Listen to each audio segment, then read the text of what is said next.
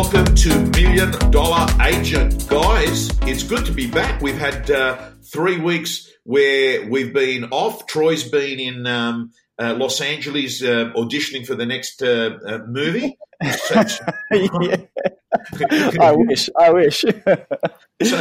So, Troy, what were you doing? Was LA a holiday? Yeah, it was a holiday. So I just stayed on the West Coast and in California and went to Yosemite National Park and Palm Springs and, had a great time. Thank you for asking. Okay. So, and John, you've been well. We haven't chatted for a few weeks now. You haven't been well, actually. I've had this chest virus that seems to be running around, so excuse my spluttering, all listeners in advance. But, okay. Looking forward to AREC. Troy and I had a little teleconference with Todd Duncan today. He wanted to get a really good update on the market, and it's funny, I left the conversation. I immediately picked up the phone and rang Troy, and he was thinking the same thing. I said, my God, he is going to be sensational. He's just such a sales professional. Tom, and I know you've had a bit of exposure to him, but it was great we had a 45-minute call this morning, was really outstanding. So he'll be worth the price of admission alone, along with many others. Yeah, he was AREC at the moment. AREC at the moment is, I can't get over the amount of people in the last 24 hours. I think people generally do things 4 weeks before an event. They make up their mind. I think what's happened is they've come back from school holidays, and I'm just getting lots of emails, messages, text messages and various forms of communication. So, Troy, because you've got the brochure maybe nearby, can I confirm it is June 1? June 2 and 3, but everyone will arrive on the 1st, so you're right. So yes. Sunday the 2nd and Monday the 3rd of June, same place, Gold Coast, the convention centre there, which is pretty good. And each day kicks off. First day kicks off at 8:30, second day kicks off at 8 a.m. So it's going to be very cool. It's going to be exciting. And make sure you get there for the first session day one as well, because it's Todd Duncan. And John, I couldn't agree more. I think he was just phenomenal on that conversation we had just over Zoom before we started recording this podcast. There's a certain level of maturity and understanding, just the way he was talking. You can see that he's got a lot of experience, and there's a lot of kind of takeaways that people are going to get from hearing him over his 2 sessions. And I know, Tommy, one of the things you wanted to talk about today was the market, because it's funny, someone rang me yesterday and they said, John, I'd love to go, but I can't really afford it. And I've said, don't worry, I'll organise a payment plan, which we've done, because I just want people to get there. Whether they can pay all at once or pay over the next 6 months doesn't worry me. But, I said to him, if you can't afford it, man, you've got to get there. And I think that was a little bit around the post, Tommy, that I actually did read it very early this morning briefly, and we're chatting about it. Tell me a bit, or just to maybe the listeners that not everyone's read your post from overnight. What was the essence of it? Because I think John, I was sitting.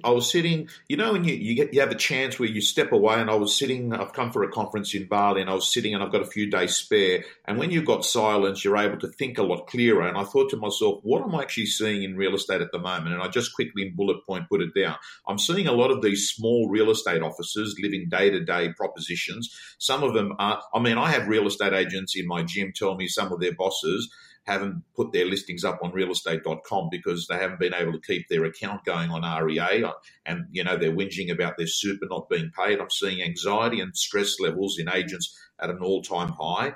I'm seeing real estate agents that are doing part-time jobs, i.e. Uber or even trying to do training events to try and get some income to subsidize their real estate income. I'm seeing real estate agents leave brands, leave real estate, maybe go to another brand. Then the other things I'm seeing, John, is social media. That's just a mismatch. I just can't get over the amount of estate agents that are posting content on there to impress other real estate agents, not focused more on their vendors, potential vendors or buyers. I'm seeing a lot of real estate agents that sometimes over-exaggerate their figures, which is it's not a good thing, because you're lying to yourself. You can go to realestate.com at the Just Sold section, and you can really work out how many sales an agent is doing. But at the same time, John and Troy, I am seeing some incredible, stunning results, which is confusing because on one hand, you're seeing a lot of pain. On another hand, you're seeing someone like Shari do 230 sales a year in Geelong. I'm seeing people like even Tanay last night sent me, he's up to 10 10 listings, 7 sales in like a few days. I'm seeing lots of real estate agents all over the country improve their market share by 20%. You're seeing people in your own group that are doing massive numbers. So let's talk a little bit about what's really happening and what can you do about it.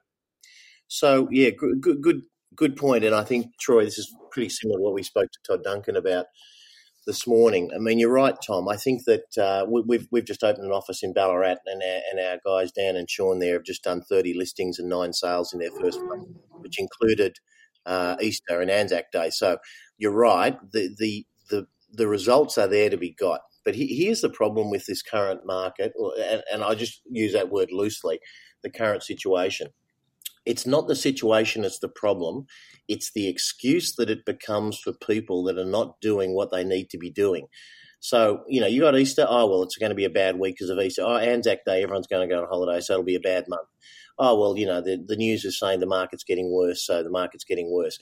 So there are so many potential excuses sitting out there for the industry right now. That's the danger, because I think the chaos and the challenging things that you spoke about, Tommy, in your overnight email is the opportunity. That means people will get out of the industry. They are being distracted.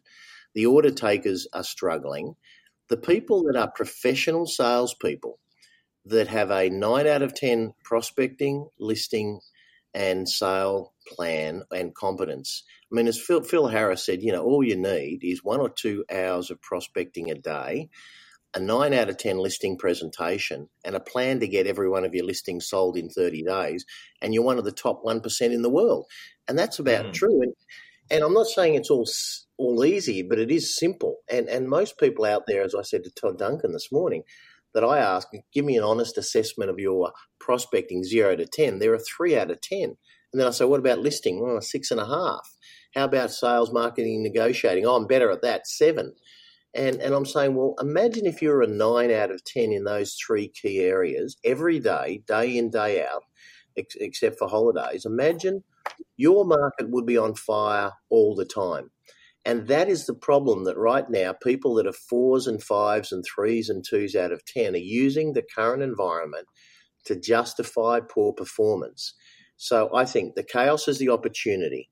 You have to work hard and quarantine out all the negative stuff, because there's as much as you want to read and hear and as many negative people as you want to speak to.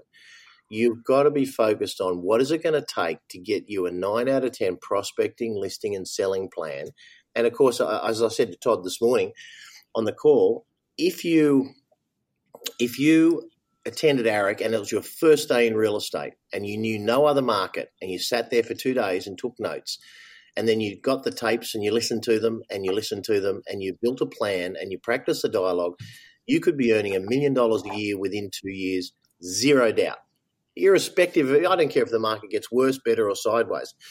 But the problem is, people are using this as a justifying excuse for poor performance. So I know you do it a lot with your real estate, Jim, Tommy, and we do it internally. And obviously at ARIC, we try and spread it to the greater community. But you have to get out of this excuse-a-thon that's happening at the moment in the industry. The market is fine. If your property is well listed, appropriately priced, confidently marketed, and handled in negotiation by an expert, it sells. So I think this is the opportunity. The chaos is the opportunity. The market is fine, but you just got to stop making the excuses. Troy, have you got anything to add to that? No, and I think that's when it comes down to it, John, thinking bigger and that mindset and that belief is actually all you need to focus on. And I know that sounds repetitive of what we've said over many episodes in this podcast, but imagine what your business looks like if you did grow to a 9 out of 10. You just said the average is a 3 or 4 or 5 or 6. What does it look like if across all those elements you're a 9 out of 10? You start to be in momentum and you start to have better, honest, crucial, bold conversation, as Todd Duncan was saying this morning on that call, with many more clients. And I think that you're right. The chaos is the opportunity, and we've seen it over previous market cycles. Those that are focused on themselves, those that are focused on controlling what they can control, are definitely reaping the benefits. Yeah, that was a good terminology. We often use the word, Tommy, tough conversations or real conversations. And he just said, the experts are having bold conversations. And if you have the bold conversation, you get the listing, you get the sale, and it's all good. But so many people have gone into their shell. They're afraid to have conversations. They're embarrassed they haven't sold the property. They're not managing communication. They're not managing expectation. And this is the problem. So if you're listening to this now, draw a line in the sand. Just whatever you thought the market was before this podcast, forget that, because the market is fine. Just believe it for today and tomorrow and the next day, and you'll start seeing it changes. Go to every listing expecting you're going to sell the listing. Turn up to every listing. Go to every appointment. Turn up to every listing expecting you're going to get it. And when the vendor says, oh, geez, I'm reading a lot of bad stuff, Troy, about the market, you say, Troy, really the market is fine. If we price it right, if we have a confident marketing approach, and if I do my job, which I intend to do, we are going to get you a great result in a short period of time. That's what people want to hear and feel from an agent, whereas most agents are going out there and they're not portraying that. So I think, short and sharp, it's not the market, it's what are you doing inside the market. Tommy, any thoughts? Yeah, look, I think I can't help a conversation I had with a gym member said, Tom, the only people that are really struggling in my office at the moment are the ones that can't master the 4 conversations. I said, what are the 4 conversations? He said, if you can do these 4 conversations, you will actually do better in this market. So let me just go through the 4. The first one is the pre-list conversation. If you've got a really good conversation when someone contacts you, that you set up the listing. The second one is if you've got a good conversation, John and Troy, to list a property and leave the door open for a price adjustment, give people hope but not lie. So you've got a list well. The third conversation is, as Troy uses the term, an expectations conversation. So these are, so far I've talked about 3 bold conversations. And the fourth one is, throughout the process, to be able to tell vendors what they need to hear, not what they'd like to hear. So it appears that real estate agents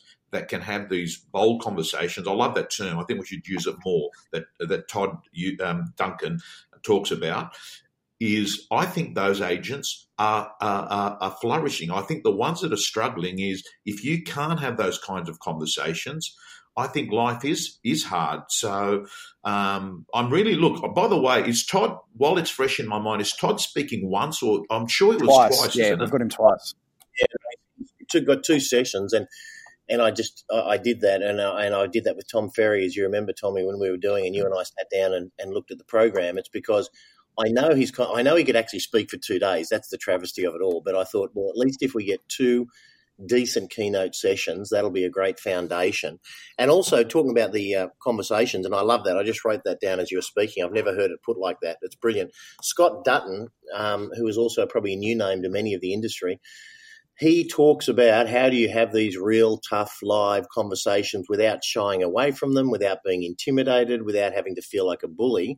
So he is an expert on managing, what one might call, bold conversations. So between Todd and I think Scott, there's going to be some great coaching there. So, hopefully get your act there. And as I said before, if you've got a cash flow problem, email me, email Tom, email Troy. We'll get you there, but don't miss the opportunity to see 20 odd of the best speakers on the planet at the moment about our industry. It's just too valuable. Okay. John, Troy, it is great to be back. We will give you an absolute commitment and assurance. We're going to be back with you next week talking about another hot topic, hopefully solving problems for the industry. And if not, at least we just talk to each other. Before we go, and this is a genuine question, Tigers, what are they doing? I haven't been close enough. They've had a couple of wins, I think. They've had a couple of wins. Yeah, well, John, I've had a mate of mine text me while I'm not in Sydney, and he said, mate, are you coming to watch the Roosters-Tigers game on Saturday night? He goes, I've got a ticket with you. It'd be great, catch up for dinner. And what I said, mate, I can't make it. And he replies back, you're not a real Tigers supporter. I replied back, I only go to Tigers if they've won 2 in a row. And he replied back, well, you won't be going to a game till 2023, mate. So, I love that. Right. So the Tigers can't. The Tigers they haven't been able to win 2 in a row. But I will say this, and I know, John, you've had exposure to Maguire as a coach in your role at South as a board member. But I do like Maguire.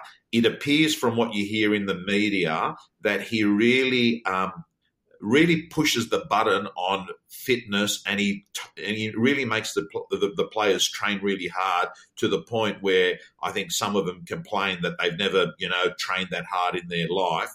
But their defense has been good. They had a hiccup against Parramatta. What do I think? I think the Tigers will. And Troy, we've got this on. We're recording it, so can't say anything too outlandish like top. I think they'll be in the top 8. Yeah, I would agree with that. Well, we're 7 rounds in, and they're sitting in 7th. The Rabbitohs are in 3rd, and the Roosters are on top. We can always say, Tommy, it's another rebuilding year, can't we? All right, guys. Good to speak to you. All right, guys. Look forward to it. Thanks, Tommy. See you next week. Bye, guys. Bye, guys.